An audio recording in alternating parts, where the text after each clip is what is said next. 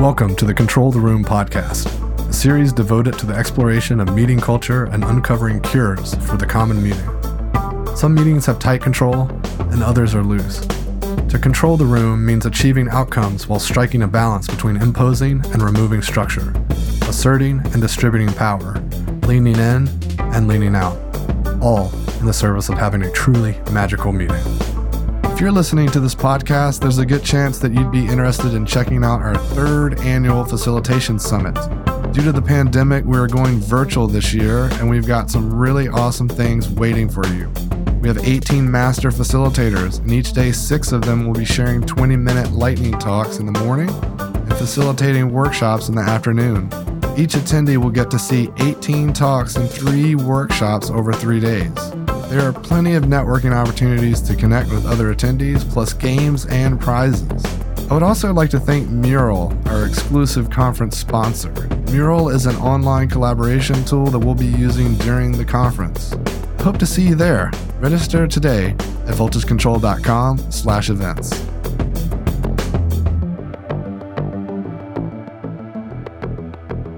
Today, I'm with Nicole Baer, Global Head of Marketing for Logitech's video collaboration business, a market leader and one of the fastest growing businesses at Logitech. Welcome to the show, Nicole. Thank you, Douglas. I'm thrilled to be here.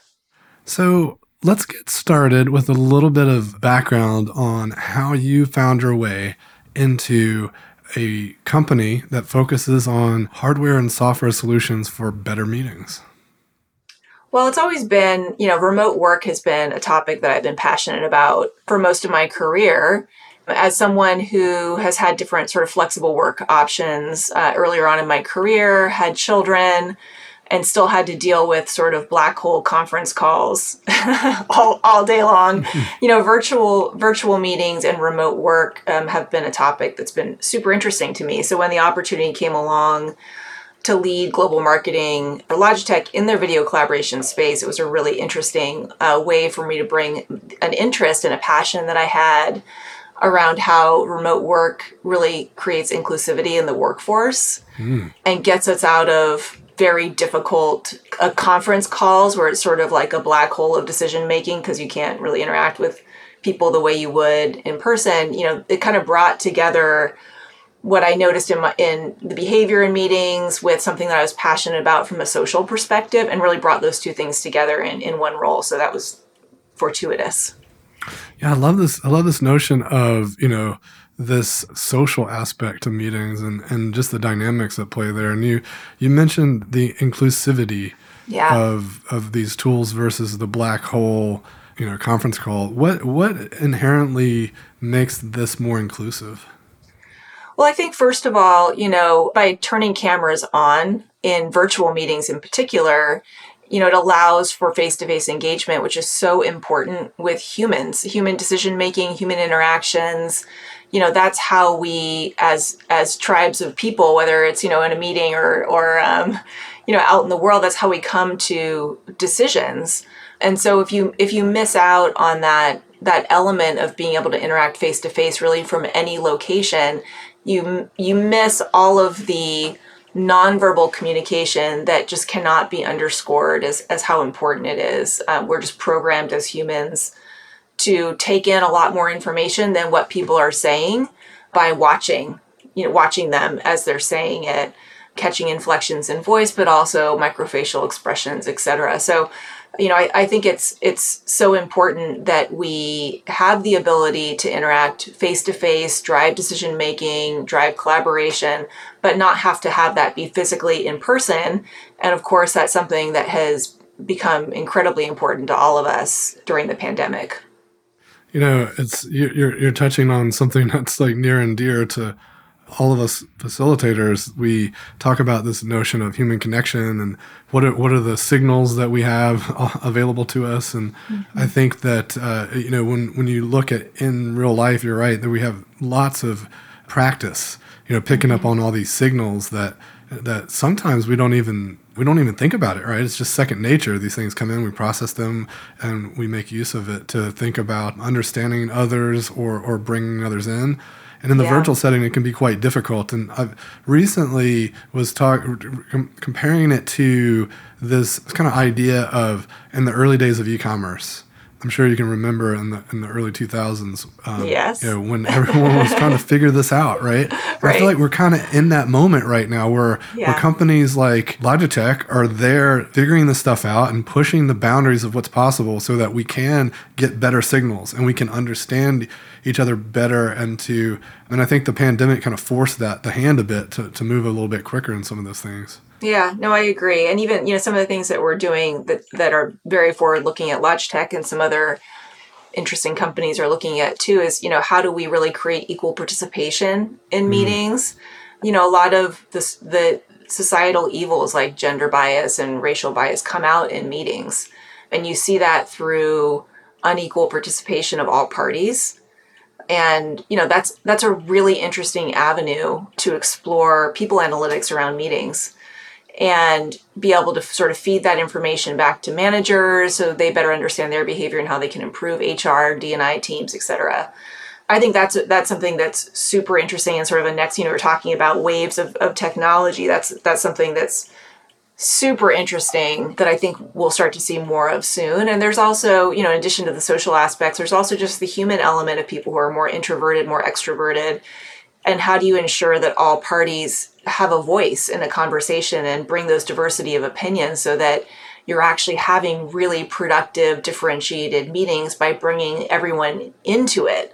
And that's a challenge, I think, for all managers to do and facilitators. A couple of things you said there were really intriguing. And the first one is, this notion of, I would say it's not the same for everyone, right? There are folks that have really amazing home setup. Right. Maybe they have the latest, greatest Logitech stuff, or they have the camera, they have the microphone, they have all the tools.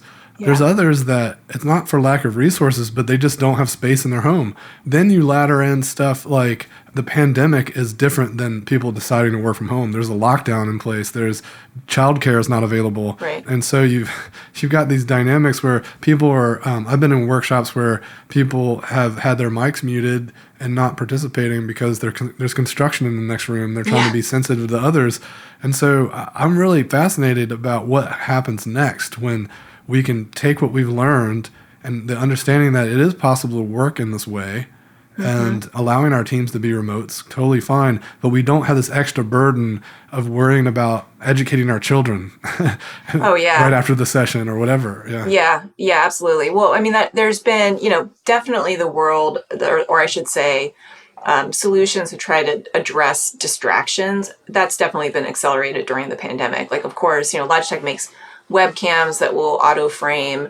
We make headsets that will keep noise distraction out. But then companies like Zoom and Microsoft and, even anyone who really has a brand these days that they would like to have behind someone in a meeting are providing things like virtual backgrounds so that you really can work anywhere. And if you have the right tools, it kind of doesn't matter what's in your background. And as long as you have like a webcam and a headset, you can remain as focused as you can be given the other, factors that you said, like dogs that bark at every Amazon delivery. I'm using my own personal example, or children who have math questions, so yeah, I mean, we definitely have seen an acceleration of everything that has to do with the ability to work from anywhere in ways that we never could have imagined over the last, let's call it 6 to 9 months. It's the biggest remote work and remote meetings experience ever. No one could have engineered this.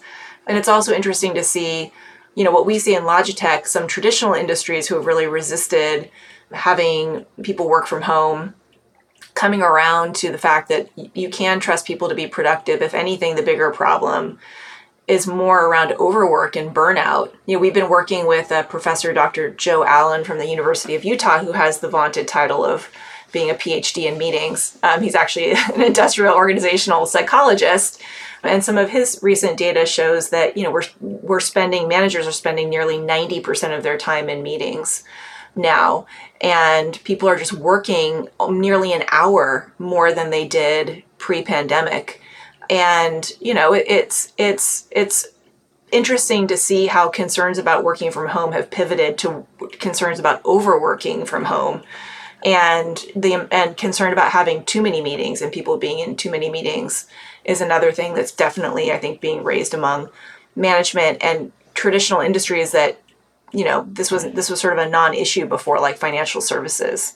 So it's pervasive across industries. It's not just technology, for example. Yeah, it's like, I think it disrupted a lot of our habits and we started to reform new habits. It's like the need to drive in or commute on the subway or whatever broke up the day, Right. and it forced us to go through almost like Superman getting into the telephone booth and having to transform into this other role. So but the boundaries between, being a parent versus being a worker, they start to blur.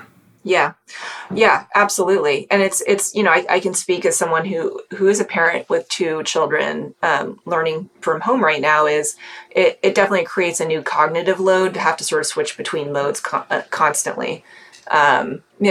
People talk about the cognitive load of Zoom because we are working harder as humans.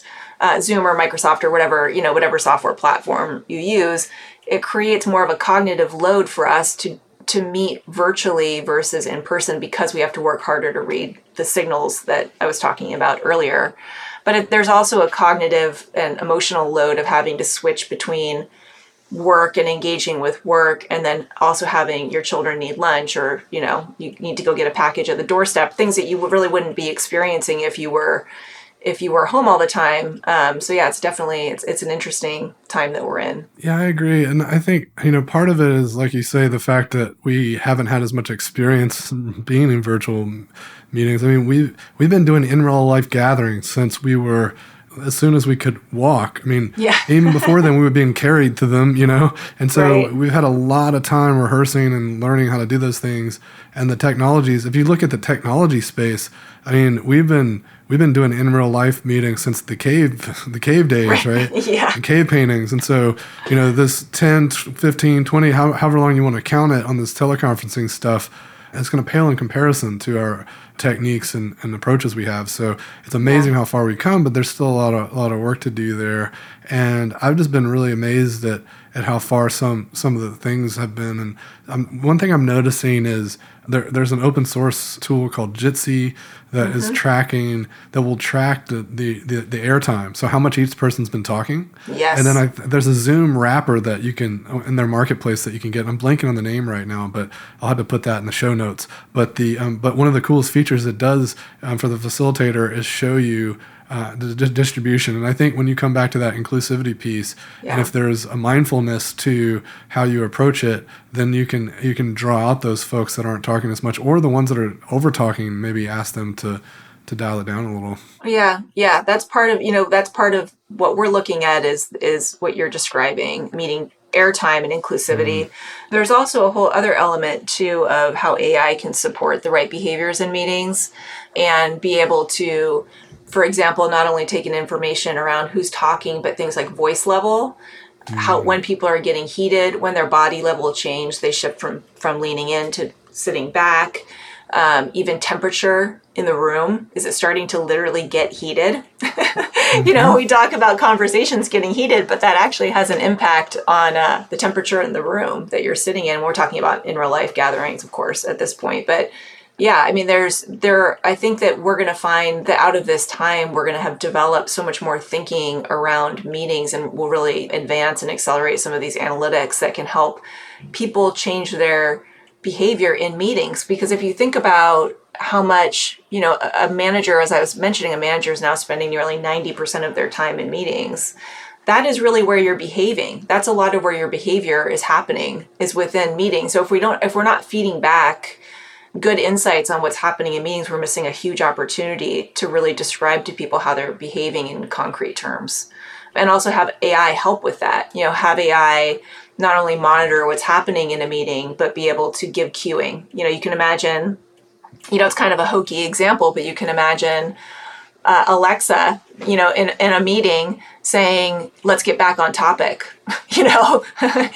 Alexa reading the agenda, knowing that we've gone off topic, or knowing that we're not really getting through what we need to in the meeting, and getting cues like that. I think that's something that is very real. It really could happen in the near future. It reminds me of there was a product called Crystal Knows that you could take a personality test and then it would make a profile of you, and then it's like reading your email and giving you tips on how to respond to the emails to make sure that like your response matches with the personality of, or the sentiment of what's coming back, and it's like the real time version of that. It's like happening in the meeting so that we have cues on, this person might need to hear this version of the message so that you can tweak it, so that so much disagreement and conflict comes from perception and how people. The intent doesn't matter, right? And even microaggressions. What if what if an AI could tell you, what you said might have been even mildly offensive? Oh, it's like, I should be aware of that. If it just came out and I didn't even realize it, like, and now I can have that feedback, could be huge. I agree, and it's 100% possible to do. So we'll I think we're going to see some really interesting things come on the market soon around this, and I think it's going to be incredibly helpful for companies and individuals. I agree, and I'm you got me excited. I'm now looking forward to this. So another thing, when I come back to my comments around just the amount of time that we've spent just understanding and designing in-person meetings. Yeah. I think that's another thing that's a big drain on folks, because another reason why so many of these meetings aren't quite as effective is because the virtual meetings take more time to plan and prep, because we've got extra tools we got to bring in. We've got to, we can't just rely on using an empty whiteboard is often pretty acceptable, but an empty mural or muro is like, that's more problematic, right? Because there's wayfinding and people understanding where to go and what's expected of them. Yeah. So I think that's something that should not be underestimated. And I think maybe we'll see more tools support our ability to just have ad hoc meetings. Yes. Not have to do as much planning on. Yeah, definitely. The ability to have more water cooler type conversations, that's part of what's adding to the meeting load, is that those informal meetings are not happening, at least in the same way they did before, where you could just spin your chair, or you go walk over and you chat with someone, and now that's become a meeting. You have to schedule a meeting for that. And of course, there are lots of ways to not have to make something a formal meeting, but I think it's kind of the default. If you have a question you need to get answered, if it has any degree of complexity, then you kind of default to thinking it needs to be a meeting. But, one of the things that we ask about a lot, and I know this would seem, paradoxical because we are all about virtual meetings at Logitech, but, a question that we ask ourselves a lot is, does this need to be a meeting, or can it be an email, or can it be a chat, or can it be a Slack? Because a lot of meetings really are not required. Like, meetings should be around complex topics that require diversity of opinions to drive decision making, but oftentimes it can be an email, or it can be a short note. It doesn't have to be a full-blown meeting, because you're right. If you're going to schedule a meeting, it really needs to. There have to be some guardrails around it to make sure it's productive and a good use of people's time. Yeah, it was a BBC study that came out. Gosh, it was maybe almost a year ago now. And I remember the headline just made me chuckle. It said, "Most pointless meetings are actually a form of therapy." That's probably true. And it's really profound if you unpack it, because it means that people need that water cooler time. They need that moment together. So then they just throw meetings on the calendar just so that they can connect with people. Yeah. But the problem with that is it's not intentional. That means that are we doing too little of it, too much of it? We don't know, because we're not measuring, we're not intentional about it. Right. Yeah, exactly. And I think one thing that I say to my team in an effort to mitigate all of our meetings, we have real working time, which is so important, is a phrase that I picked up from my last boss, which was "no agenda, no attenda." And it's caught on my team too. But if you don't have an agenda, which is what industrial and organizational psychologists would call procedural communication, which exactly what you're describing, sort of the formal aspects of needing to set up a meeting, whether it's the actual setting it up, getting yourself in place to have a virtual meeting, deciding what's going to go into the meeting, that part of procedural communication is super important. Even just by following, some basic stuff like having an agenda, it lifts the effectiveness of your meetings in the low double digits. It's insane, and that doesn't seem like a huge number. 12% doesn't seem like a large number, but at the same time, if you think about how many meetings we all have, that would be a gigantic improvement just to consistently have an agenda if you are going to call a meeting, and then leverage other things like you were describing, the informal chat, Slack, email, etc., when you really don't need a meeting. Yeah, I think also even putting an agenda together makes you think a little more deeply about your purpose, which clarifies that goal. And then that is goodness as well. And often, if someone is sitting down, pen to paper, trying to make an agenda and they're struggling, there's a chance they might just cancel the meeting or just say, let me just send an email. That's just as much, this agenda is so much work, I might as well just type this email. Yeah. In fact, I've seen, within my own team behaviors where people will cancel the one-on-ones that they have with me because if they can't put together an agenda, they move over to an email, take the time off of our calendars and make it an email. And that makes me extremely happy. Yes. Canceled meetings is always it's a fun. Gift. Sometimes. Yes. Yeah, airtime. Sometimes. So I was also thinking about this notion of 3D audio and as a potential solve for the serendipity. Because if it's one thing to put yourself out in some random room that has to be topical or like conceptual in some way, I guess you could have a chat space where you where you just go into like random hallway or something. But this notion of this visual layout where it's almost like you're in a game interface and you just wander off to the spot like you would, and then someone else could be wandering around and you could potentially bump into them. And then even this notion of walking meetings, I think like everyone's kind of conceptually, I think we placed ourselves in these boxes, and most often they're these Hollywood Square boxes in Zoom, but nonetheless they could be conceptual boxes. And I think breaking out of that could really serve us well. And I think technology will start to allow us to do that more and more. And, I even think like, what if walking around somehow simulated some tech could realize you're walking around and realize someone else is going on a walk and maybe connect you for informal chat. Could some of those things start to happen? Or even AI figuring out that based on what they're doing and saying and talking about right now, I think these two people need to talk. That would be really interesting. Just being able to read email, for example, and know that they need to actually have a conversation. Yeah. Kind of the opposite of using email instead of having a meeting. Sometimes you really need to have a meeting and just speak to each other. Yeah, but you don't know that until you bump into each other at the water cooler. But if the AI is figuring that out, it reminds me of the Abundance 360 conference. His name is Diamandis, right? And he wrote I think he did a Kaggle competition. It's one of those machine learning sites, right? And he did a competition to write an algorithm to look at all of his participants and figure out how to pair people up.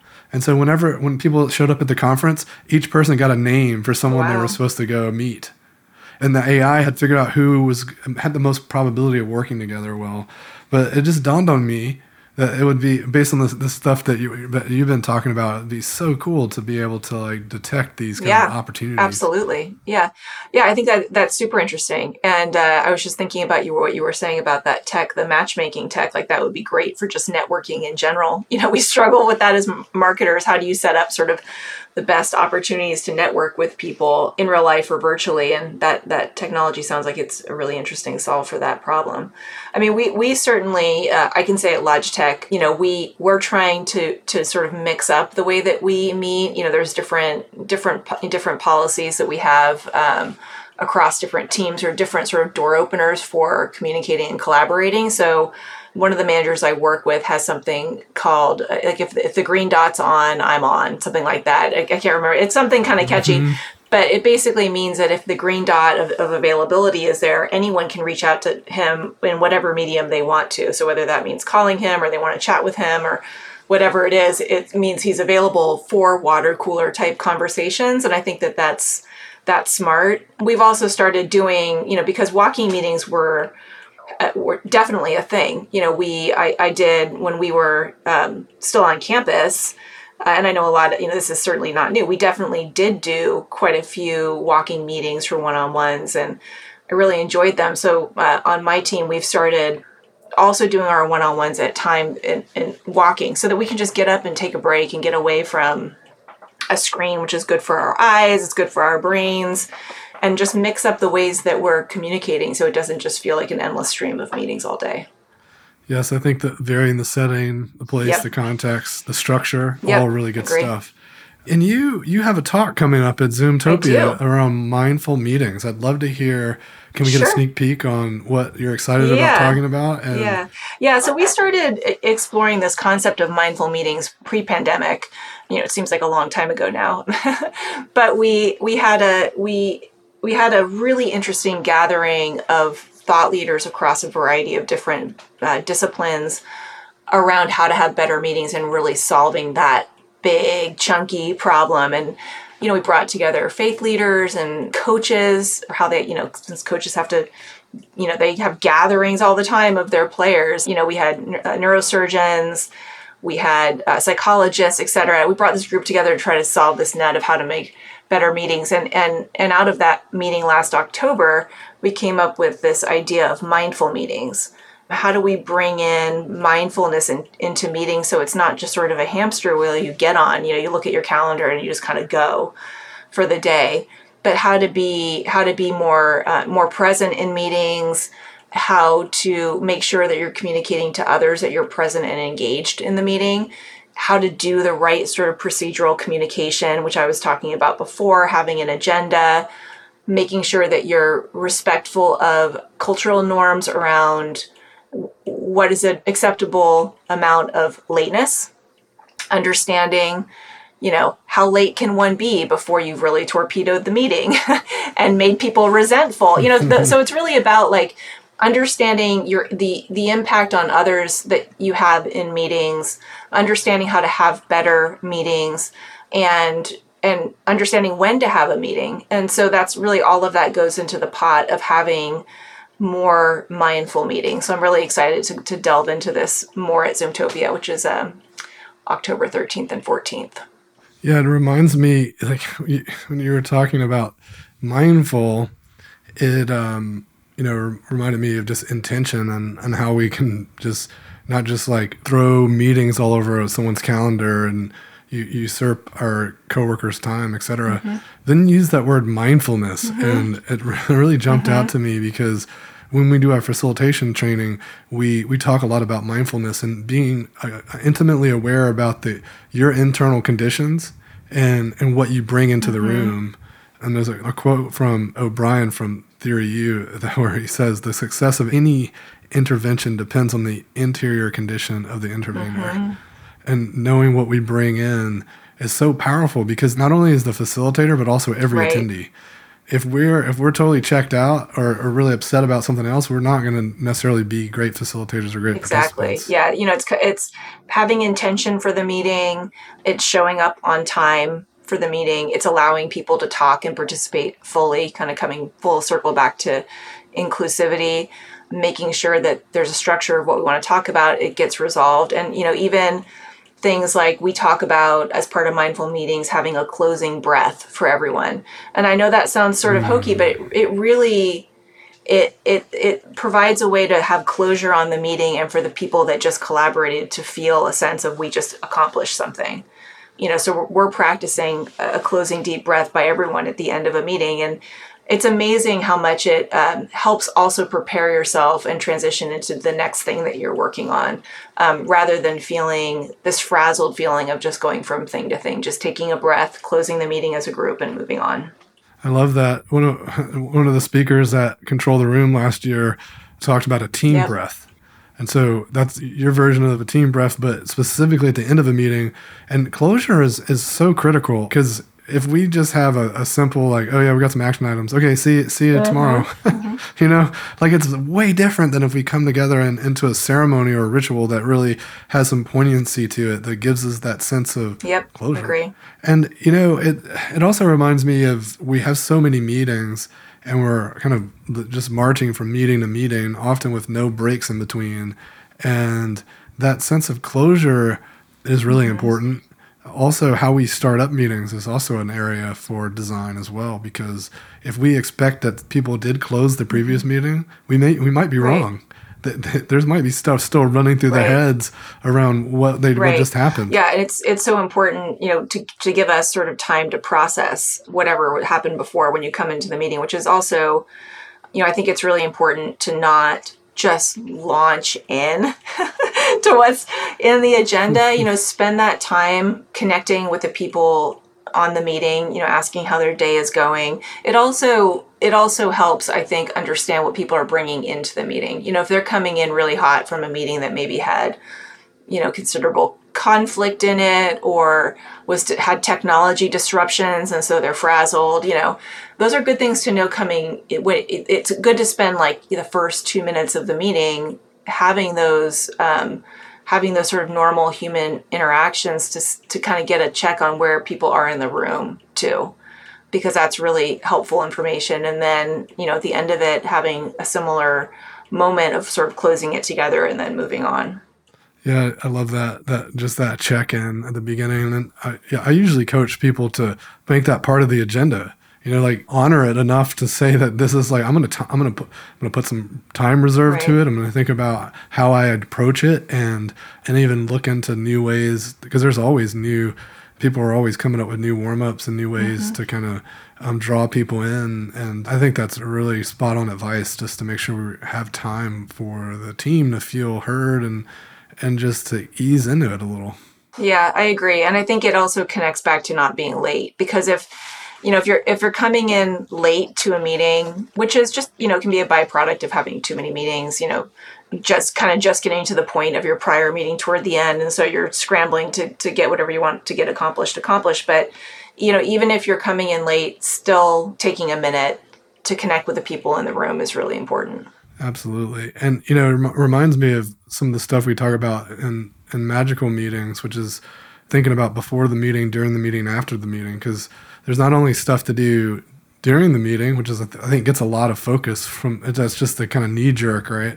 There's stuff that we can do ahead of time to help people do better. You talked about sharing the agenda. There's other expectations setting kind of things, or things that we can prep and get ready for folks, so that even if it's like an asset that we might react to or that we might collaborate on, if we have that ready and prepped, then it just makes things go a lot more smoothly. Yeah, I agree. And then I think for particularly, things that are particularly complex, making sure that people in the room understand what the expectation is of what their role is going to be in terms of what kind of input they need to provide, so they're prepared. There's nothing worse than going into a meeting and having, someone say, "Can you tell us about that data?" That's gonna, you're like, "I didn't even know I needed that data." So I think it's good to set that expectation too. Like, what are and that helps with inclusivity, to say, I'd like for you to make sure you've brought this data, and, I'd like for you to make sure you provide your point of view on, X topic, whatever it is. So also, so that people are really prepared to come and talk. I mean, of course, not all meetings can you be that planful about, but to the extent that it's something that's really important and you want to drive decision making, those things can be hugely impactful. Yeah, and when you talk about inclusivity, I mean, there's some people look at a chart of numbers and like immediately see the patterns. Some people look at a chart of numbers and they're just like, it freaks them out, and then they need to like set it aside and come back to it an hour later, look at it a little more, like maybe like scribble some math on the side or whatever, and make some circles and extract the patterns. And, if you really want to tap into a broad perspective, just throwing a chart at people is only going to be able to get input from a certain group. Yeah, no, I totally agree. As someone who, I love data, I love working with data, but I also like to have some time with it before, making sure that as you get to know your team, you get to know the people you're working with. Do they prefer a pre-read? If they prefer a pre-read and that's what's going to help make the meeting more effective, send things out as a pre-read. It's like there's no downside in doing so. I like that point you made around roles and expectations as well, because I think so many times it's easy to fall into the trap of having a notion of how a decision is going to get made. And if you don't communicate that, then other people don't know. And so a classic trap leaders get into is when they just want some advice and they bring people together and they don't make it clear that I'm just asking for advice, but I'm going to make this decision regardless of what you tell me. But I really want to know what you have to say. And then if they go and make a totally different decision, then people can get upset because they're like, why didn't you listen to my advice? Right. And it could have been totally avoided by setting the expectations up front. And the dangerous thing about that too is that if that's done too many times, then people stop contributing. Even when you are going to give them, when you're going to delegate, they don't even want to make the decision because they're like, you're just going to undo it. That's the perspective that's been planted, right? Mm-hmm. Yeah, no, I totally agree. I had a boss like that once who oftentimes would sort of take the pulse on a decision that was already made just to make sure there were no gotchas. But that's okay as long as that is you're clear that I'm looking for gotchas. I'm going to tell you what I plan on doing, and I might veto this if there's a really good reason for me to do so. But otherwise, this is the decision, and being clear that that's really what you're asking for can be important too. Absolutely. So as we're kind of coming up on time here, I want to just I want to ask you one of my favorite questions, which is, what is your facilitation superpower? I would probably say two that are kind of related, humor and humility. I mean, I think the further I get into my career, the more that I understand that bringing some humor into a meeting and there are meetings that are not lighthearted by nature, right? They're just not. But, it just helps to break up cognitive load. And I think that having some humor, trying to enjoy the experience, bringing some lighthearted moments to others really helps with the engagement in the meeting, and it helps with connection, and it helps people really bring their full brain to what you want to talk about and do their best work. So I think humor is important. It's not about just telling jokes. It's just taking the moment, where you can. I poke fun at myself all the time. I'm often the victim of my own humor in meetings. Highly effective. And it goes along with the humility piece, right? Because everyone wants to support the person who is willing to show their weakness. And if someone's the hero, then it can, be off-putting. Yeah, exactly. And I think the humility piece is, coming, oftentimes you start to lose sight as leaders that others, especially that might be more in the beginning of their career, can be intimidated. I remember being a 22-year-old with a VP in a meeting, and it was intimidating. And making sure that I bring humility into the conversation, I'll make sure people are talking, engage with folks, asking them to contribute and valuing their opinion. I think that goes a long way to having full participation in meetings and just with work in general. So when you think about the listeners and what we've discussed today, is there anything you'd like to leave folks with to think about as they kind of walk around with what we've been talking about? I think that we're in such a unique time in history, and it's a really important moment in time to develop some skills that we really might not have had the opportunity to do before, around how do you act as a good meeting facilitator when it's virtual, it's not in person? How do you encourage full participation in meetings? How do you make better meetings? These are all things that we can kind of experiment with when we're working from home and we've had our complete paradigm shifted in the way that we work. So it's really the time to experiment. It's time to acquire new skills. It's time to get maybe comfortable with technology that you have not maybe been comfortable with before, and come out the other side of this pandemic feeling like you learned a new gear with meetings and with work. Excellent. Well, it's been great chatting with you today, and best of luck on your talk at Zoomtopia. I'm sure it's going to be great. Thank you. Nice speaking with you, Douglas. Thanks for joining me for another episode of Control the Room. Don't forget to subscribe to receive updates when new episodes are released. And if you want more, head over to our blog where I post weekly articles and resources about working better together. VoltageControl.com.